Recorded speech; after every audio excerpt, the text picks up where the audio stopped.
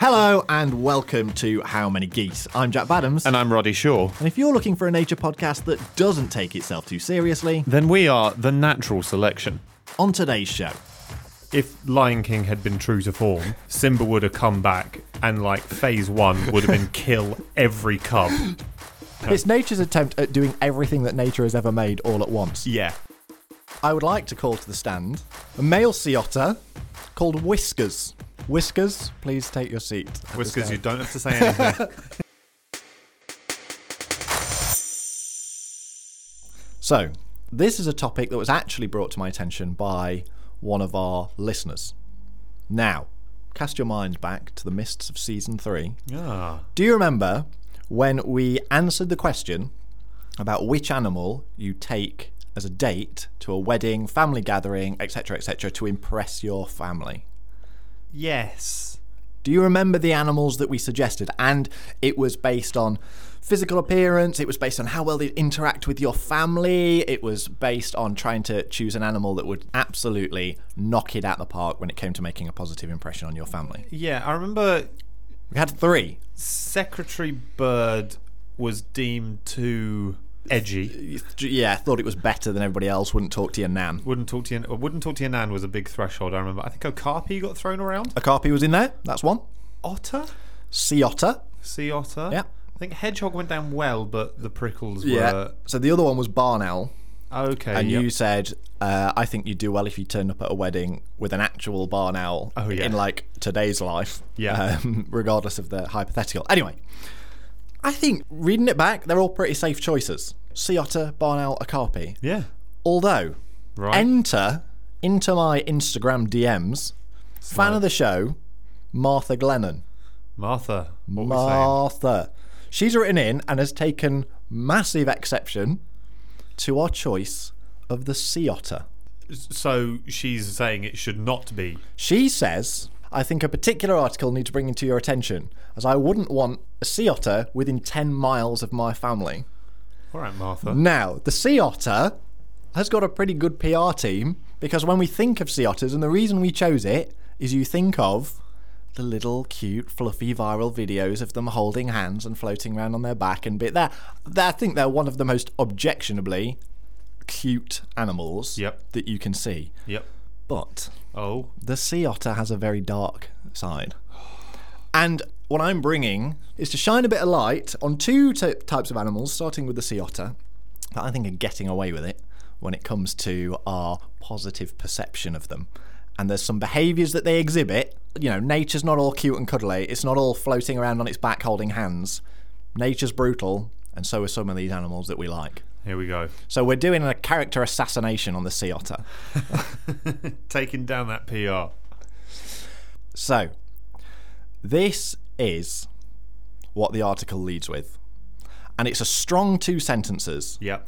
that I think, I'm not sure it quite tops the briefly inspirational and ultimately tragic story of the most heroic cow in Poland.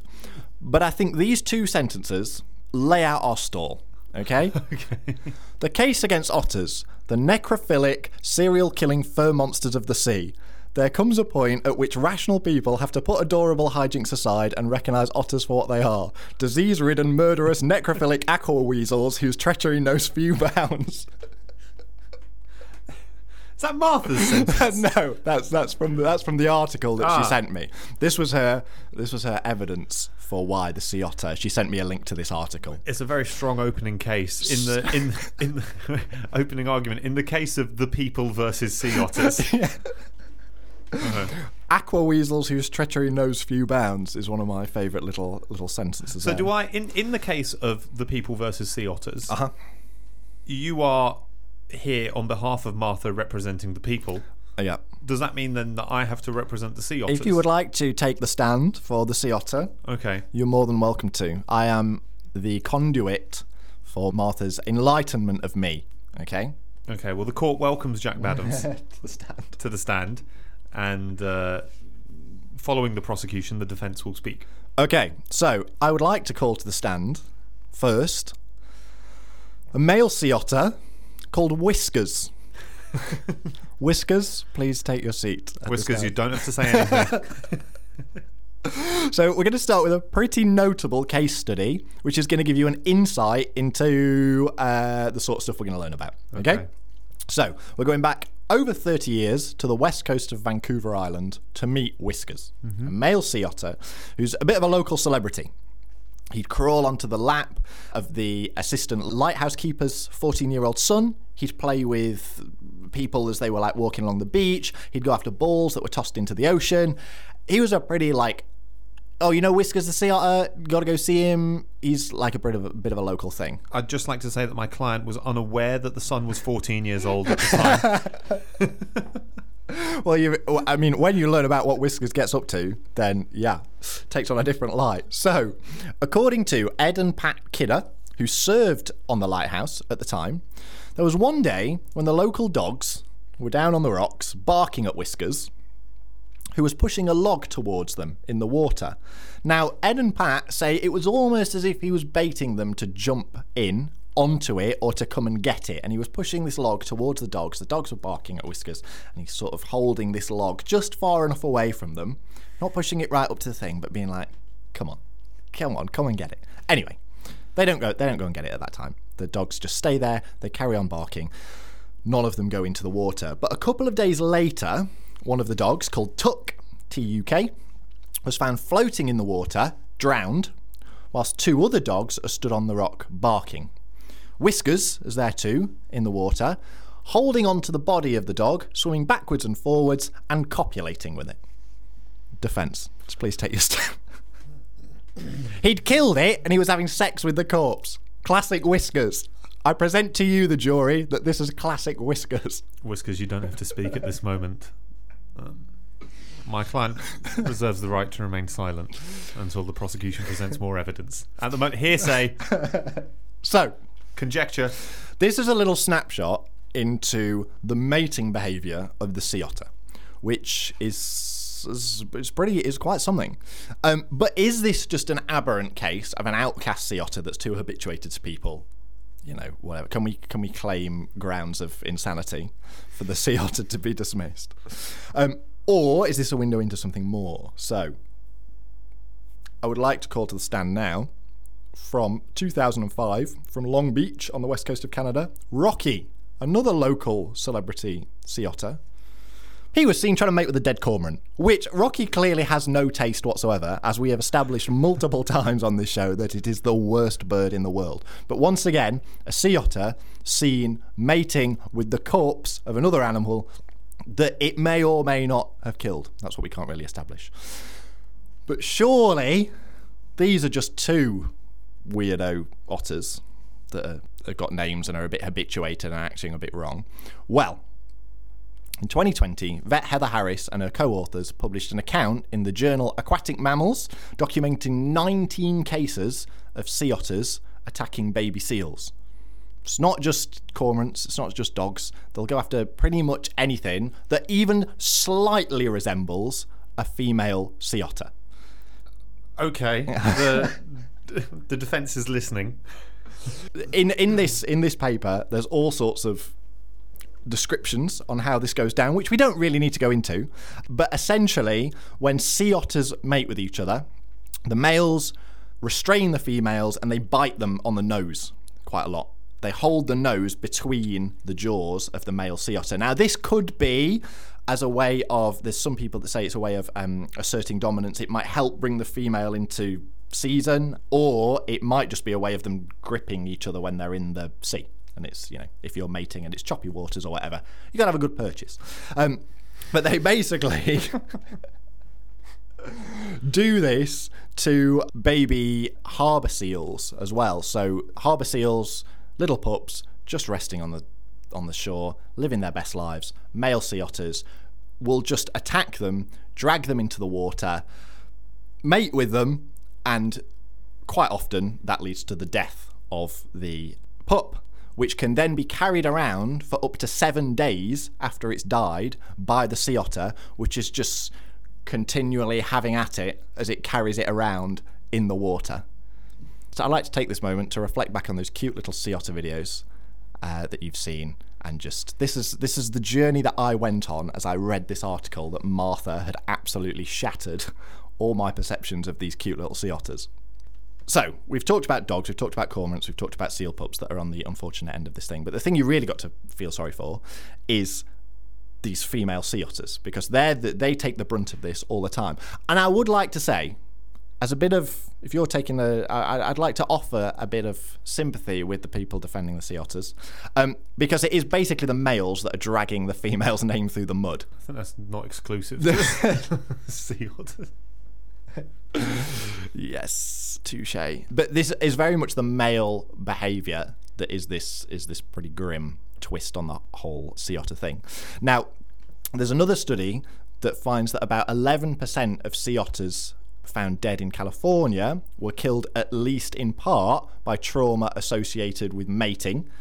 And trauma is the norm for sea otter mating, not the exception, because of all this biting, because of it can sometimes be drowning when the males are just holding on for too long, blah, blah, blah, blah. Basically, they're just far too horny and need to chill the fuck out, these sea otters. They're like the literal definition of toxic masculinity. These sea otters, they just gotta like chill out a bit. But in Monterey Bay in the early 2000s, they noticed that there'd been an increase in mortality in sea otters that disproportionately affected females, with the result that the sex ratio is now becoming skewed towards males.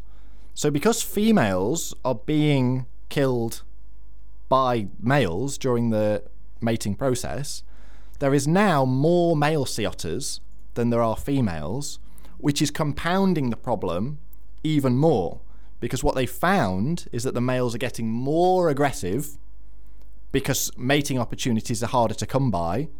And maybe this is why we're seeing this behaviour spilling over to other species as well. Because basically there's a load of horny sea otters out there and not enough females to go round. I put it to the prosecution that my clients Whiskers and Rocky are not perpetrators here, but are in fact victims of a toxic culture at large and a society which has condemned them to live on the fringes.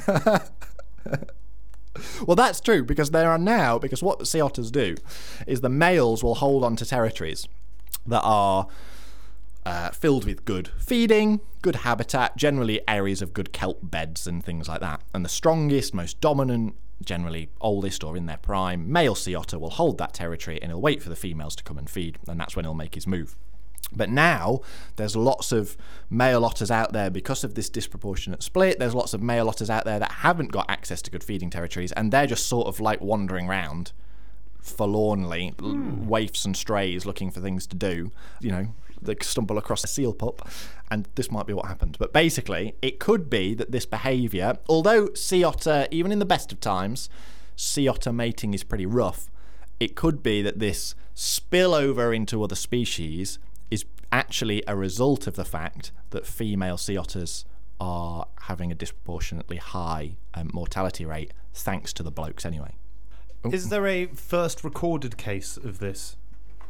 No, I think there's first recorded cases when it comes to the otters and other species, but in terms of just otters and male otters being rough to female otters, this is just like, it's just a fact of their behaviour. There's papers that talk about how it's really, really easy, if you've got a study population, to see which of the females that have been mated with and which of the females that haven't, because the females that have been mated with have got bloody noses and scar tissue and things like that.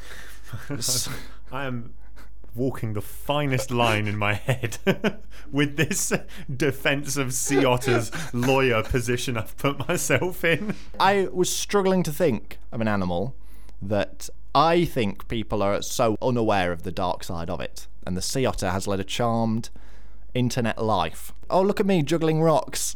Look at me holding hands and floating around. What am I really up to? Yeah, Your Honour, I'd like to advise my client to seek other counsel. Well, if only that was the end of it.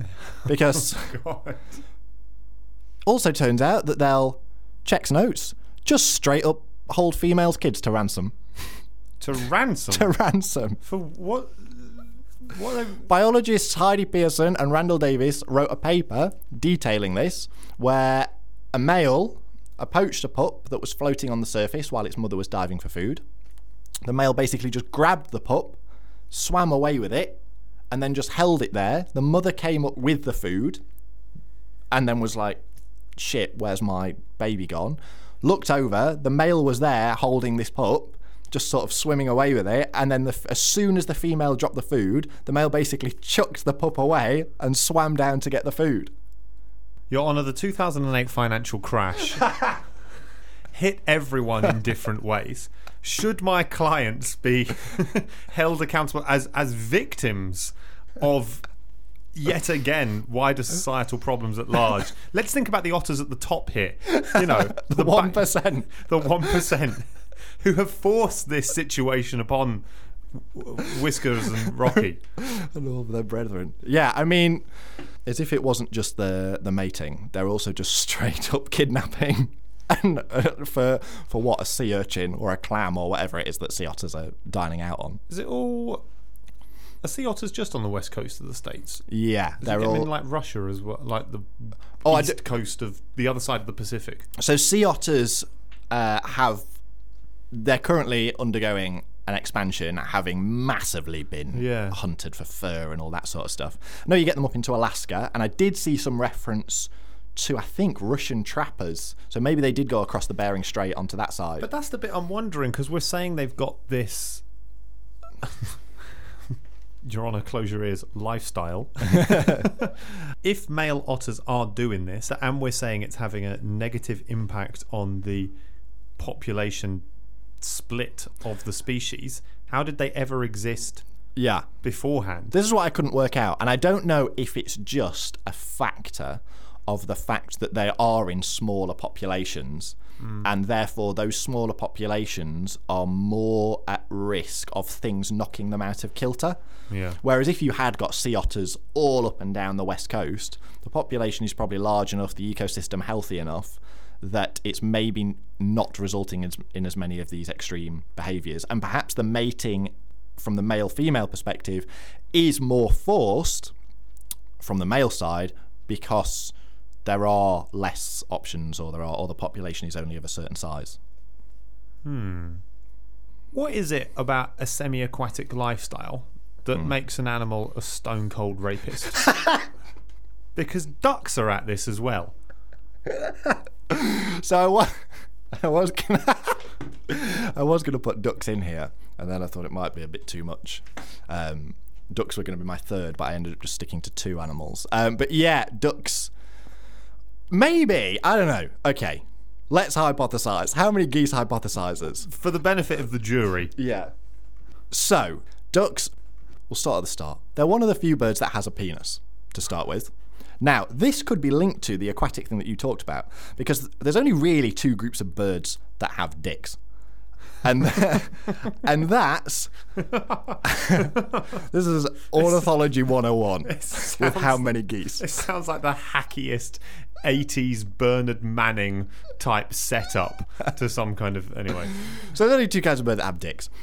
Big ones, as in big birds. As in big birds, guys. And ones that live in water. Right. Most birds have a cloaca, which is the same that reptiles do. One hole that everything comes out of: eggs, feces, sperm, etc. And most birds mate by doing this thing that really grates with me, this phrase, doing this thing called a cloacal kiss. Yeah. It sends shivers down my spine. Basically, their cloacas touch for like seconds, and the male passes sperm to the female. She becomes fertilized, etc., etc. Now, if you're in the water, or if you're a massive bird like an ostrich, it's quite difficult to do this. A large part of this cloacal kiss is often the male getting up on the back of the female, which, if you can fly, is much easier. If you're an ostrich, it's very difficult. So that's why the two groups of birds that have penises tends to be bigger birds and water birds, because in the water you've got to make sure that the sperm's getting where it's going to go, and there's lots of water, around. So basically, males have these extendable penises come out. You all know how it works.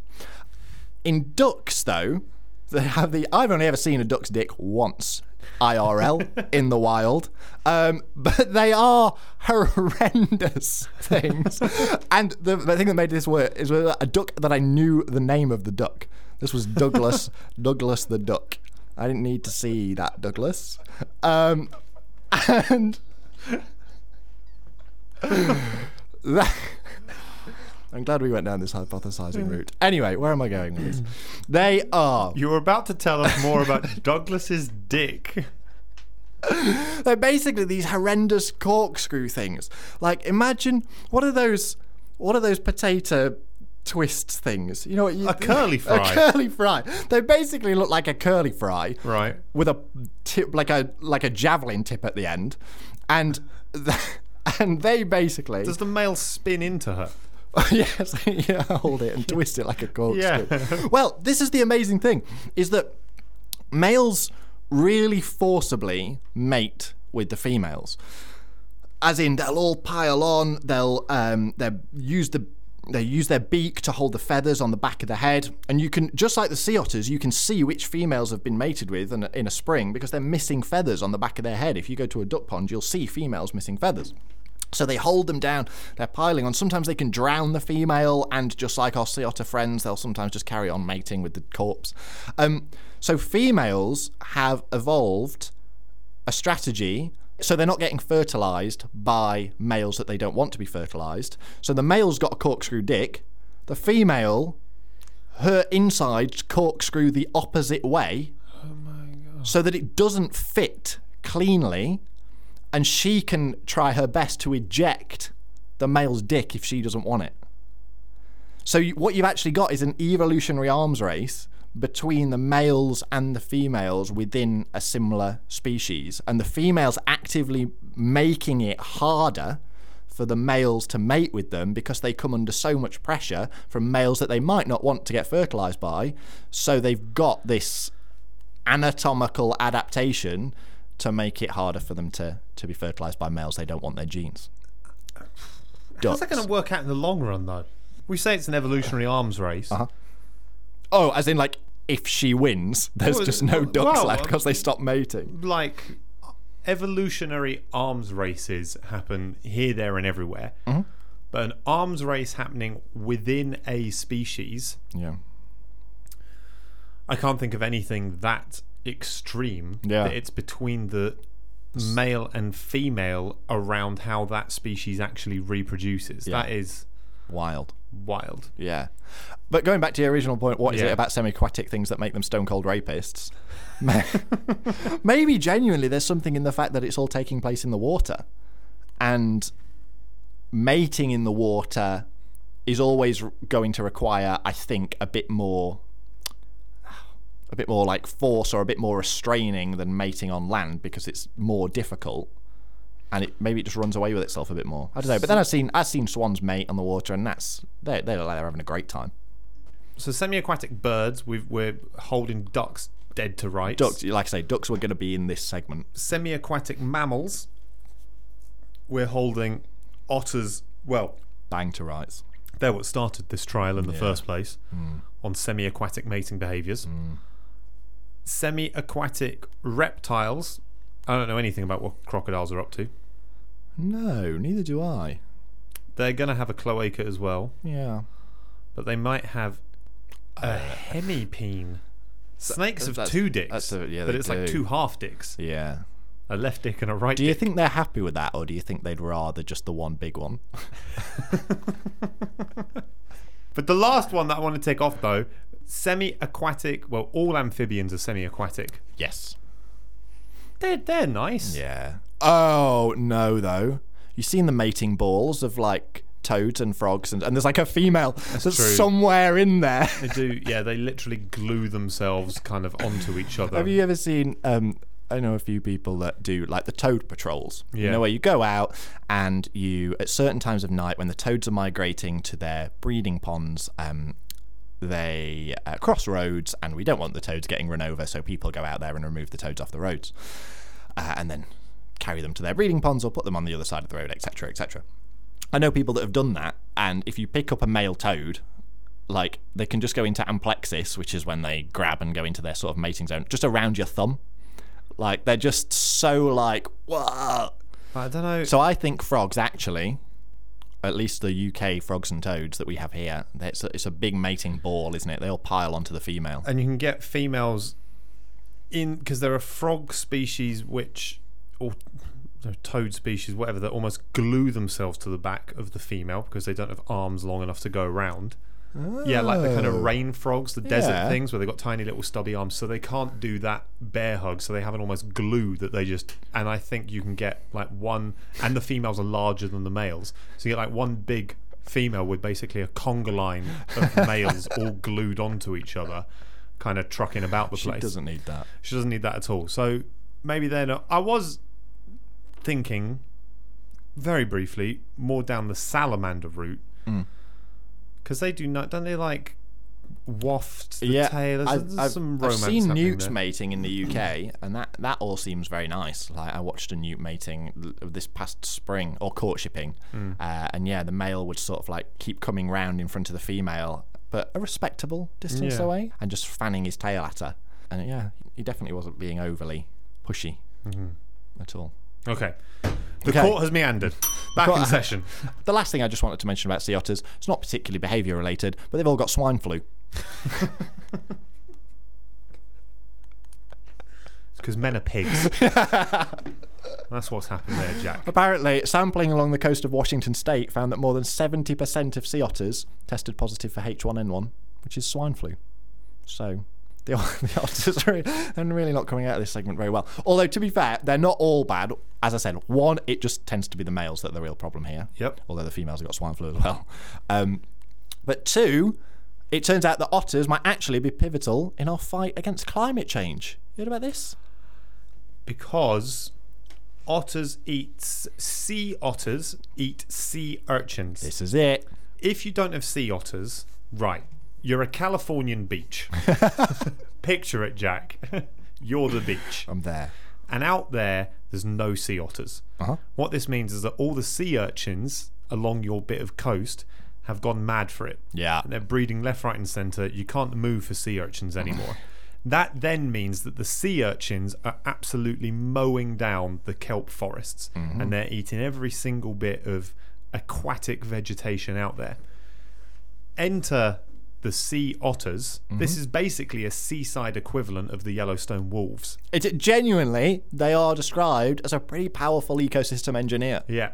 You bring in some sea otters, you sort of have a word with HR so you can hire them despite their proclivities or whatever alleged. Yeah. The court is yet to make a decision.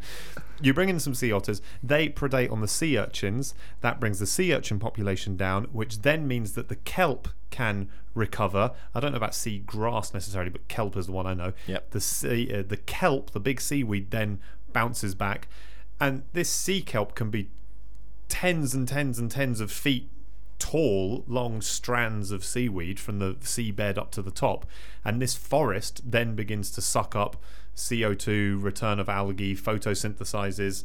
Not only that, provides habitat for other species, and next thing you know, your ecosystem's just been engineered. Exactly, yeah. One study found that kelp beds where otters were found stored up to 12 times more carbon than those without it.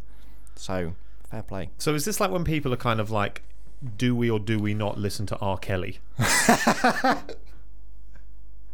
You know?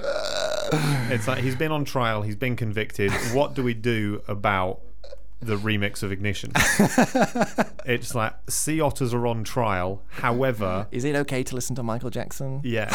However, is it okay to think a sea otter is cute because whilst it is on trial, it is pivotal to our fight against an ever-burning planet. Yes. Yeah. Yeah. Who knows? It's hot and fresh in the kitchen. I think you have to make your own decision, listener, whether you can separate the artist from the art. Exactly. Right, so we're going to move on from sea otters to what I think is probably the best example of an animal that is loved by the world, but holds some pretty questionable behaviours. But those questionable behaviours are a result of a fact that it's quite intelligent, and they give you a bit of an insight. So we are going to be talking about dolphins, because people absolutely love dolphins. The people versus dolphins. In session. I guarantee you that there's someone listening to this podcast right now that wants to be a marine biologist or is a marine biologist because they like dolphins. Yep. Like you go into any sort of like what is it, like a hippie shop where they've got the dream catchers and the crystals and all that sort of, there's always dolphins on everything. There's fucking ornaments of dolphins. There's everywhere. Spirit animal. Yeah. And that's not to say they're not amazing and like incredibly smart, blah blah blah blah blah, but that's not what we're here for. We should recognize them for what they are. Yeah, exactly. So let's start in a similar vein to otters, in that male bottlenose dolphins, and it's mainly going to be bottlenose dolphins that we are talking about. Lots of different species of dolphin, including one of our podcast's favourite, the orca. But we're mainly going to be focusing on bottlenose dolphins. So this is the people versus bottlenose dolphins. Yes, in indeed. session. Because they are also absolutely toxic when it comes to their mating. Except they don't just act independently like the sea otters do. They're tag team toxic. They form alliances in pairs or trios that aim to herd females away from anywhere from an hour to several weeks for as long as it takes for her to come into season so that they can mate with her. Now, the mating itself can be, in a similar sea otter vein, pretty brutal. There's often an element of, let's say, persuasion, in inverted commas. They basically have to beat her up a little bit until she let them mate with them. So they essentially beat her into submission until she gives up, and then they mate with her. But the really interesting thing about this behaviour, that is the herding behaviour of these alliances, is that you might have an alliance of 2 dolphins or 3 dolphins that go around as males. They look for a female, they then herd her away, they try and stick with her for, like I say, potentially up to several weeks until she comes into season, until they can mate with her. But you can also get multiple alliances of males joining together. So you can have 3 dolphins that go around looking for females, and another 3 dolphins that go around looking for females, and they'll join forces. And the most that have ever been seen herding a female is 14 males, all working together to try and cajole females away from their pod so that they can mate with them. And these males don't even have to be related either. You know how we were talking about in the last episode, we were talking about ants and how a lot of mutualistic, altruistic behaviour is because they share genes and they're getting some sort of genetic fitness. Well, hang on. Okay.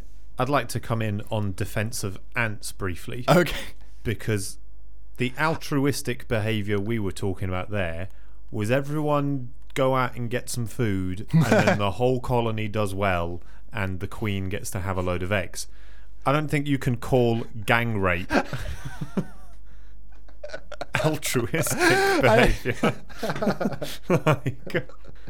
What we don't know is basically why they're doing it. With the ants, it's because, that's the point I was trying to make. With the ants, we know the reason they're being altruistic is because they all share a high percentage of genes. Generally, they're all offspring of the queen. Yes. With these males... Don't use the word altruistic, I swear to God. They don't have to be related for them to seem to help each other out. Okay. So it must... Maybe it's just that being in these alliances increases your mating effectiveness so much that it's worth being in them, even though you may actually be helping out someone that's completely unrelated to you. Do they... Oh God, I mean, like, the ice is so bloody thin right now, I feel, talking about this. But anyway, do they, for example, 10 males go after a female, 1 male mates? Yeah. Do we then know if it's the same 10 that go after the next female, so male B mates, and then the 10 go and male C mates, and it kind of alternates like generally that. With these what they call super alliances, which is when the little mini alliances of trios, of pairs or trios come together, they only tend to be for a small period. So I don't know what triggers that, but when they're going around in their pairs or trios, it seems to be that they're all getting a relatively equal opportunity at mating, although there may be some sort of dominance hierarchy depending on size and age and things like that, exactly. But it could be that even if you're the subordinate one in your trio, you're going to have no chance mating with a female if you're on your own, so you ally yourself with maybe 2 stronger males, because then at least you're getting some action. But the interesting thing is that, like I say, they don't have to be related, these males, and these alliances can last 20 years. So this is not just like something that happens, during the breeding season. I don't necessarily think dolphins have breeding seasons as such, but these are alliances that form for like lifetimes. The courts need to get a handle on what is happening in our streets. In our seas. In our seas. 20 years these are out there. Yeah. Yeah. Oh and they my can get into God. really like gnarly fights with other males. So although you get super alliances where they work together, you can then get groups that come together and then have gang wars. You know, if they see someone's got a nice female, they'll then have a war with each other to try and steal that female away. So it's not always that like all the males are in it together. Don't really know why sometimes they'll form groups and sometimes they'll be antagonistic to each other. And basically, humans are the only other animal that's known to engage in any sort of behaviour like this. Literal wingman behaviour. Where you seem to be teaming up with somebody else when you may not get a chance of mating yourself, but to let somebody else further their evolutionary fitness, perhaps on the promise, with these alliances lasting as long as they do, that the favour will be returned at some point in the future. But that's what I wondered about the kind of, if you've got dolphin A, B and C, Yeah. and the first female gets A and then the next female is B and then Yeah. the next female is C. Yeah. And They're they kind of clearly rotate all around. getting a chance, or this behaviour wouldn't persevere. It might not be as simple as, you know, it might be that dominant dolphin gets 5 out of 10, second Yeah. dolphin gets 3 out of 10, little male gets 2 out of 10, but that's more than he'd get being on his own. In fact, it's theorised that basically these complex relationships, and adding more complexity as time goes on with these alliances and super alliances, blah, blah, blah, could be the reason that large brains have evolved in the first place, or could have driven the intelligence. It's basically,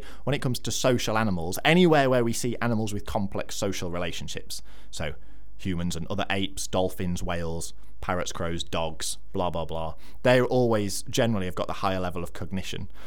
The outlier being octopus, which, like, no one knows why the fucking octopus is so clever, because it lives on its own under a rock for 2 years and then dies. But generally, higher intelligence comes with animals that are interacting with their own species and forming relationships and bonds that are key to their survival, breeding, and fitness. And dolphins being, you know, one of the most intelligent of those. Do you want to know another thing that dolphins do?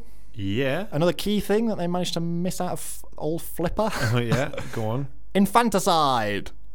Good. Now, this is where the males will kill young dolphins, the calves, that they haven't fathered in order to make the females come into season so that they can be mated with again. But I feel like this is an unfair thing to put on the door of the dolphin, because this is hugely popular in the animal kingdom. This is a big... Nature absolutely loves this one. Disney glosses over that Yeah. a lot.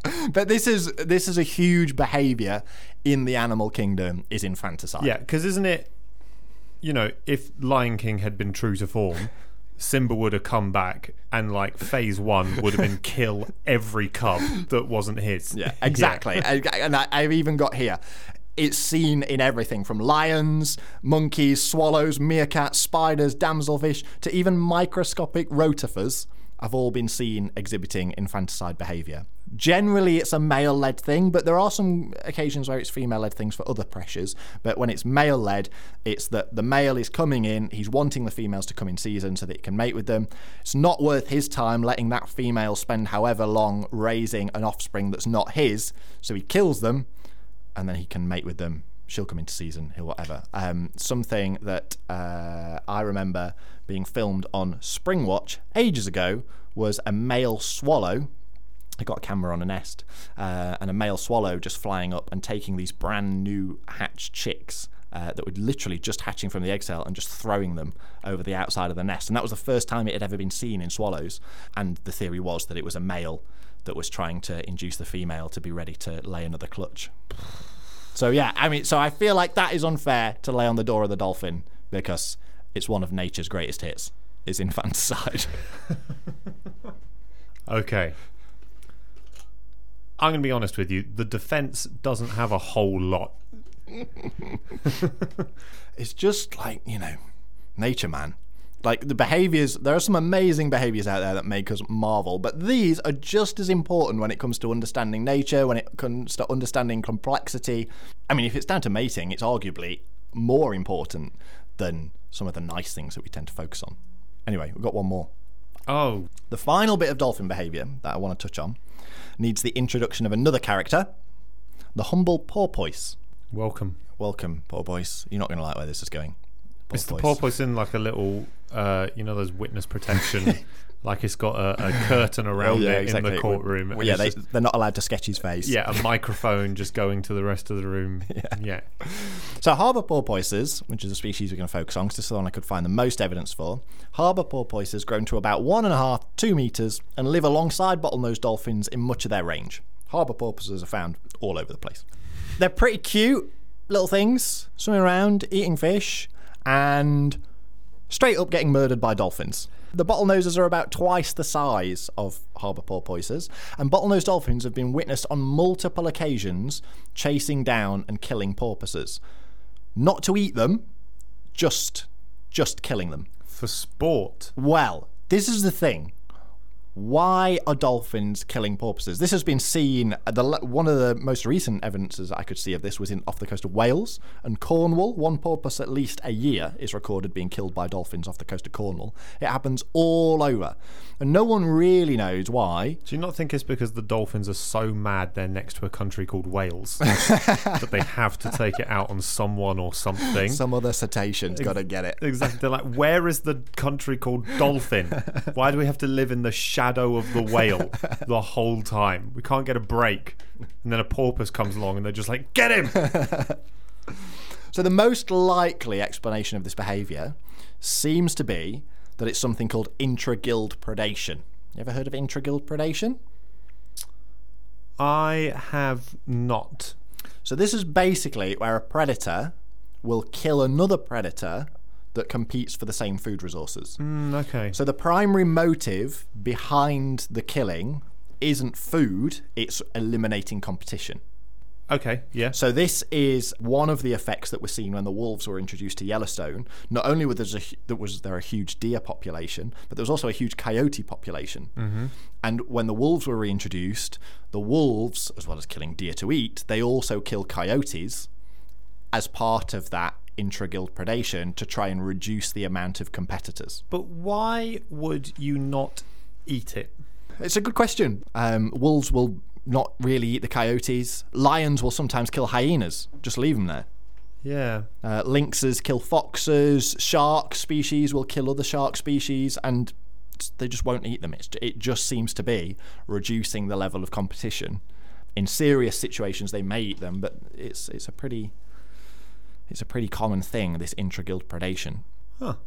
But some scientists disagree that this is the actual thing that's going on with the dolphins, and think that basically the size difference between the bottlenose dolphins and the porpoises, meaning that they're feeding on such different things, that intragild predation isn't really a factor, and that the porpoises would be feeding on much smaller fish, and that the dolphins are feeding on other things, and that they can't really use intragild predation as an explanation. But intragild predation, definitely, that's not up for dispute that happens. Exists, yes. It 100%. 100%. It is the thing that happens with the dolphins. It 100% exists. But the scientists that think it's not that don't really have another excuse for what it could be. But it could be that they're displaying dominance, showing off, honing their skills, or quite literally just playing. That's a scientist who's looking to get a chair position at a university. You know what I mean? It's like, well, it can't possibly be that. Well, what is it then? Well, I don't know. You know, I don't know. It could be anything. Yeah, exactly. But it's not your thing. Yeah. But the thing is that I'd like to know the intraguild relationships between the scientists who are saying it is and it isn't. Because if the ones who are saying it is are the ones who got the research grant, and the ones who are saying it isn't are the ones who didn't get the research grant, then I'm going to say we've got some competition out there between scientists competing for a limited pool of resource. Well, I mean, if we've learned anything, I think that all this behaviour has very stark parallels to the human, the human world. Because the thing is, with something as intelligent as a dolphin, there could be all sorts of reasons why they do it. You know, we were talking about the tail walking last episode. We don't actually know why they do some of these things. It could be that there's something a lot more simple or a lot more sinister going on with the killing of the porpoises, and it could just be that it's something they can do. So they're just going to do it. God, what if they were porpoise racist? Oh no, if any animal is going to be, I think it's going to be a dolphin. Dolphins have got away with this for far too long. Yeah, we need to knock them down a peg. Exactly. And that's what I hope we've done in this podcast. Well, the prosecution rests. The defence has pretty much nothing to say. I tell you what, I'd like to blame Martha for putting this whole thought in my head in the first place with the sea otters, and then it spooled out into dolphins, and then you added ducks. Yeah, a quick detour to ducks. But it's all behaviour. It's nature. We shouldn't sugarcoat nature. We don't Disneyfy nature on how many geese.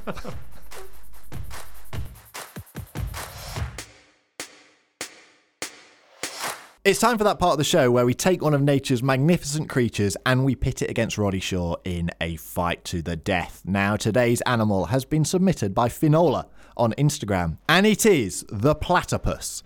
Now, let's get to know our foe. Hailing from the western side of Australia, this egg-laying semi-aquatic mammal with its duck bill, beaver tail and otter feet were deemed so bizarre that when European naturalists first saw a body in 1799, they believed it to be multiple animals sewn together. But this is a very real animal that you're about to face. They're about 40 to 50 centimetres long. The heaviest they can weigh is 2.5 kilos. The elongated snout and lower jaw are covered in soft skin, forming the bill. That bill of theirs has very sensitive electroreception. When they dive to hunt for prey on the riverbeds, they close their eyes, ears and nose and rely entirely on sensing the electrical impulses made by their prey's muscle contractions. They don't have any teeth, but they do have keratinized pads that help them grind down food. They do actually have teeth when they're young, but lose them just before they leave the burrow. Their beaver-like tail is for storing fat, and their webbed feet have sharp claws that they use for digging burrows. The key ace up their sleeve, though, for the platypus is that the males have spurs on their ankles that can deliver venom. This is believed to be used during the breeding season in tussles between platypus to assert dominance, but can be used in defence against predators and is powerful enough to kill animals like dogs. It's not lethal to humans though, but the pain is deemed so excruciating that the victim may be incapacitated, with evidence also showing that venom can develop into long-lasting, heightened sensitivity to pain, which can last for months, which wouldn't be good for your continuing career in fighting animals. So, Roddy Shaw, with all that in mind, how many platypus are too many platypus? Right, okay. One of the most iconic animals. Yeah, I'm, if anything, amazed it's taken this long to come through. Have you ever heard of Boston Dynamics? They're the people who make the robot videos that go viral all the time, aren't they? With them trying to push over the dog-like robot and it rights itself and all that. Yeah, and they're trying to develop these robots that can do sort of, they can find people in collapsed buildings after an earthquake. They can help the military with carrying stuff. They've got infrared sensors, ultraviolet sensors. They can hear a missile taking off 800 miles, all of that. I kind of feel like the platypus is nature's attempt at a Boston Dynamics robot in that it's got a beaver tail, it's got venomous feet, it's got it can sense muscles, it can shield its eyes, close its ears, shut this down, lay an egg, have some milk. It's kind of nature's attempt at an all-terrain. It's nature's attempt at doing everything that nature has ever made all at once. Yeah, exactly. Yeah, somewhere between a Boston Dynamics robot and a sort of Megazord. Yeah, the thing that really impressed me was that I hadn't quite realised just how powerful those electroreceptors were, that when it goes under, it completely shuts off its eyes, its ears, it's not hearing, it's not seeing, and it's just sensing the muscle contractions of its prey in the silt on the bed of the river. But like its prey is like a shrimp. Yeah. So it's like, imagine, closing your eyes and then being able to just know that a mole was having a fart below you. It's like Mr. Miyagi times. Yeah. A million. Insane. I've actually got a platypus fact that you didn't mention there. Ooh. And I'd never heard of before. Okay. And it blew my mind, and I've got it lined up for the next one. So I'm chucking that in as an almost teaser that like we said at the start, they're such an iconic animal. Mm-hmm. How have we not discussed them before? Yeah. They're on the conveyor belt. They're on the way. Excellent. They're on the way. But okay, nature's all-terrain, all singing, all dancing, all everything. River beast. I'd heard, I don't know if you've got that on the venom. I didn't realise how powerful the venom was, that it could leave you... kill a dog. And, leave you with long-lasting heightened sensitivity to pain, which can last for months. Right. So, now we get down to business. Terrain. Talk me through terrain. Well, it's tricky because river, they're good. Underground, they're good. I'm awful underground. They burrow, they swim, they walk. Yeah, and neither of us fly. How about...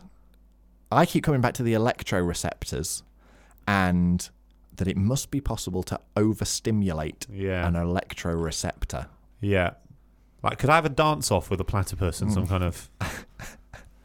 Have you ever seen Saturday Night Fever? I was thinking more like electrical substation, and you went dance off with a platypus. You ever seen Saturday Night Fever with those like John Travolta movie, and it's got the very famous, like the disco pose of kind of like hand on hip, arm up in the sky. It's from that movie. On one of those dance floors that like lights up different colour. Oh, like in squares. Yeah. In square, so you got lights above, disco balls, sounds, light up squares. Yeah. Hard surface, so they can't dig. We're fighting them in a 70s nightclub. Excellent. That's where this is taking part. Okay. Also, because it's a 70s nightclub, we're both going to have platform shoes on, which then means that their poisonous spur, that's out. Venomous spur is out. Excellent. So, we've incapacitated them and we've overwhelmed them. Yeah. It needs to be. I think it needs to be. It needs to be a packed 70s nightclub. Yep. Because they're picking up their electroreceptions as well from like muscle contractions. So you need a lot of people dancing like a flash mob style dance off, and they're like, what? And you know what was big in the 70s? I think prawn cocktails. That's how we're luring them in. Okay. Yeah. They've been able to sense the twitchings of the prawns on their way to. They were delivered. It's live prawn cocktails. Live prawn cocktail. That probably happened in the 70s. We don't know. We weren't there. Exactly. But it's live prawn cocktail night at a 70s nightclub. We've both got platform shoes on. It's packed. Everyone's ready for a dance off. They've all cleared to the edges. I've grown my hair out because it's the 70s. Yeah. Have you got the white suit on? Oh, like button down sort of chest. Oh, even I'm pop buttons anyway, but I'm going even deeper. Yeah. Okay. Platypus is not going to know where to look. No, it's not going to have a clue. Everywhere it looks, there's something wild happening. So, how many? But they are nature's Megazord. So, can several platypi combine? I don't think we can rule it out. I just think science hasn't got to that answer yet. No. Science, if you could get to that answer. If a listener could forward that question to science, it'd be great. On the possibility that they could Megazord themselves, I think we're going down to the classic weight to weight. Okay. So they were how much? So, the biggest ones can weigh up to 2.5 kilos. So that's the biggest ones, which is big. I didn't realise they were that big. That's a chunky... 40 to 50 centimetres long, and the heaviest weigh up to 2.5 kilos. It's dense. That would put me against 36 platypi in a dance-off. Oh my God. Do you think they... But do you think... They're so overwhelmed. There's a lot of electro signals, a lot of sound, a lot of colours. Yeah. I've seen pictures of the 70s. It looked overwhelming. So do you think that... So even if they combine to create one platypi, that's the same weight as you, 37. The platypode. It's 36 platypi to make the platypode. That is a similar weight class to me. And you think you could take that given all the distractions going on? I reckon I could have a solid dance off with 36 platypi. Done.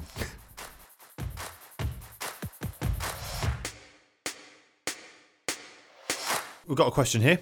A question coming in from David Brown at DB Photography on Instagram.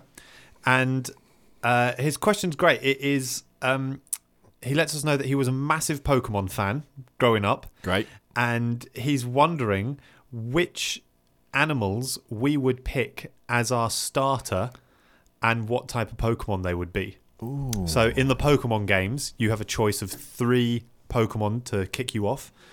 In the very, very first generation, that would be Charmander, Bulbasaur, or Squirtle. So there's always a fire one, a grass one, and a water one. So which animals would be the starter, I guess? Fire, grass, and water.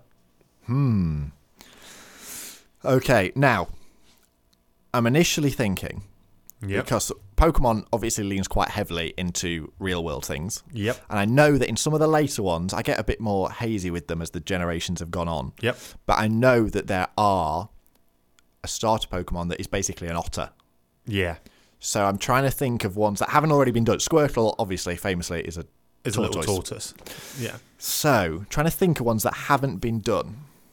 Well, I guess also maybe we should also just think, given all of the animals out there, what 3 are just going to be the best to, like, take on a quest? You know? Yeah. Like, you don't want it... You're not going to start your journey with a barracuda. Yeah. You know what I mean? Okay. That is not a starter animal. Okay. Right? I'm also going to rule out dogs and cats. Yeah. Anything that's obviously a pet is out. Yeah. So, what does that leave us with? It's not going to be a sheep. They're dying at the start of your quest. Yeah. Um, They can't even survive in fields without getting limps. Yeah. God, they're useless. They're really useless.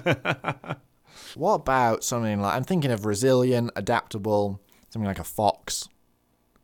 Might be quite helpful.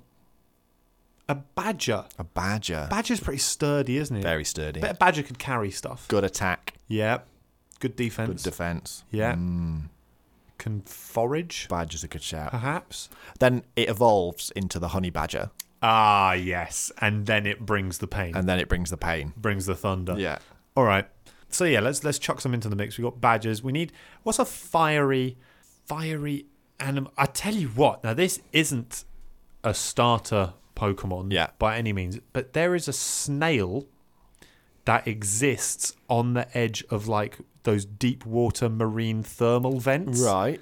And it's covered in like actual armor. It involves... Oh, I'm going to have to Google this quickly. Hang on. So this snail is a deep water specialist living on the hydrothermal vents. It has been found at between 1.5 to 1.8 miles, so you're really not starting with it. But the amazing thing about it is that its shell has 3 layers to it. The outermost layer is made of iron sulfide, so it literally has a metal casing to it.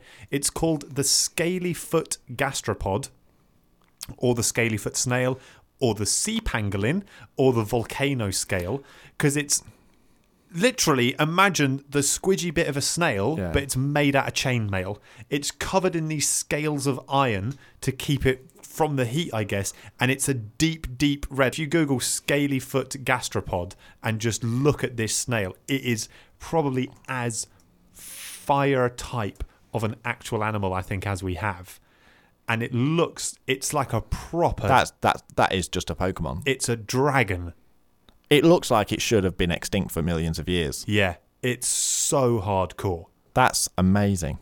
But you're definitely finding that near the end of the game. Yeah, very intense. So that's definitely a fire water Pokemon. Yeah, but is not a starter Pokemon. No, so they've got all the starter ones. They're always pretty cute. They're pretty. What about a llama? A llama. An alpaca. An alpaca. An alpaca. They're smaller than a llama. Very sturdy. Yeah. I'll chuck it into the grass type because it's certainly eating grass. Yeah. That will carry your packs, and then it will evolve from an alpaca into a llama. Yeah. And then it gains like spitting, attitude, thorough unpleasantness across the board. Yeah. There's definitely a progression there. Now, in Pokemon, the fish do get a hard time. Yeah. Thinking of Magikarp. Yeah. But is there any... What about like an eel? An eel that then becomes an electric eel? That's cool. Something like that. That's a cool one too. I'm now thinking about how you can chain them into like the evolutionary progression of these animals. Then it becomes some kind of electric lungfish. Yeah. You can come onto land or something. Yeah. What about a crab? A solid crab, like a sturdy, trusty crab. Yeah. It evolves into a coconut crab. Ooh, which we know can do serious damage. Yeah. That's a water type. Yeah. It can scuttle along with you. Yeah. Crabs are kind of cute. Yeah. They got little eyes. Yeah. Crab. I think a crab's... You can get crabs for pets in There like, is. fish stores. There is, in Pokemon in the first generation, there is Krabby Krabby and and Kingler. Kingler, Yeah. which are, I like to think, because Evolution did it so perfectly, they are just crabs. Yeah. In Pokemon, they are just giant crabs, and they look exactly the same Yeah. as crabs look. There was... There's no like little fiery bits on them. Yeah. They're not covered in stone. They've not got swords for hands. They're just crabs. Yeah. Because all of life is progressing towards crab. All roads lead to crab. All roads lead to crab. Okay, so late in the game, we're getting the volcano snail. Mm-hmm. Early on, for the grass type, I've got either an alpaca or maybe a badger. Yeah. For the water type, I think a crab. Yeah. But a crab evolving into like... We know that coconut crabs are monsters. Yeah. Right? Oh, which yeah. just ruin things. Yeah. They can chew through... Well, not chew, but snip through straight up metal. Yeah. So now we just need a normal fiery thing. And in the later games, they got really weird. Like one of the Pokemon in the later games is a candle, right? We're not doing that because one of them in the most recent... What, isn't one an ice cream? One of them in the most recent ones, I think, is just a keychain. Like, it's just keys. It's just a handful of keys. Like, come on, Nintendo. Yeah, sort it out. All of the animals in the world, and you've gone to keys. Yeah. Yeah. Fire is hard though. Like I'm trying to think of anything related to volcanoes. You know, the only thing I've got is those scrub fowl in Asia that lay their eggs into volcanic sand. Yep. So then they don't have to incubate them. And then the eggs are incubated at a temperature because the volcanic sand is hot. Yep. And then the chicks hatch That's really cool. out of the volcanic sand. That's really But cool. they're essentially like chickens. I mean, it's a starter It's a starter starter Pokemon. Pokemon, a chicken of the fire, because Yeah. it's got maybe a little bit of Yeah. embellishment. And then it can evolve into something like a peacock, maybe. Yes. Yes. Yeah. Something cool like that. So we've got... I like that a lot. Scrub fowl, Yeah. born of flame. Yeah. Alpaca, sturdy of back. Crab, strong of claw. Excellent. Hello, listener. It's just me popping up, as I always do, at the end of the show to tell you all the stuff that you already know. That is stuff like, please do give us a rating wherever you listen to this podcast. That is also stuff like, if you do feel so generous, then please do drop us a donation over at buymeacoffee.com/howmanygeese. And most of all, that is stuff like, thanks for listening, and we'll see you next Tuesday.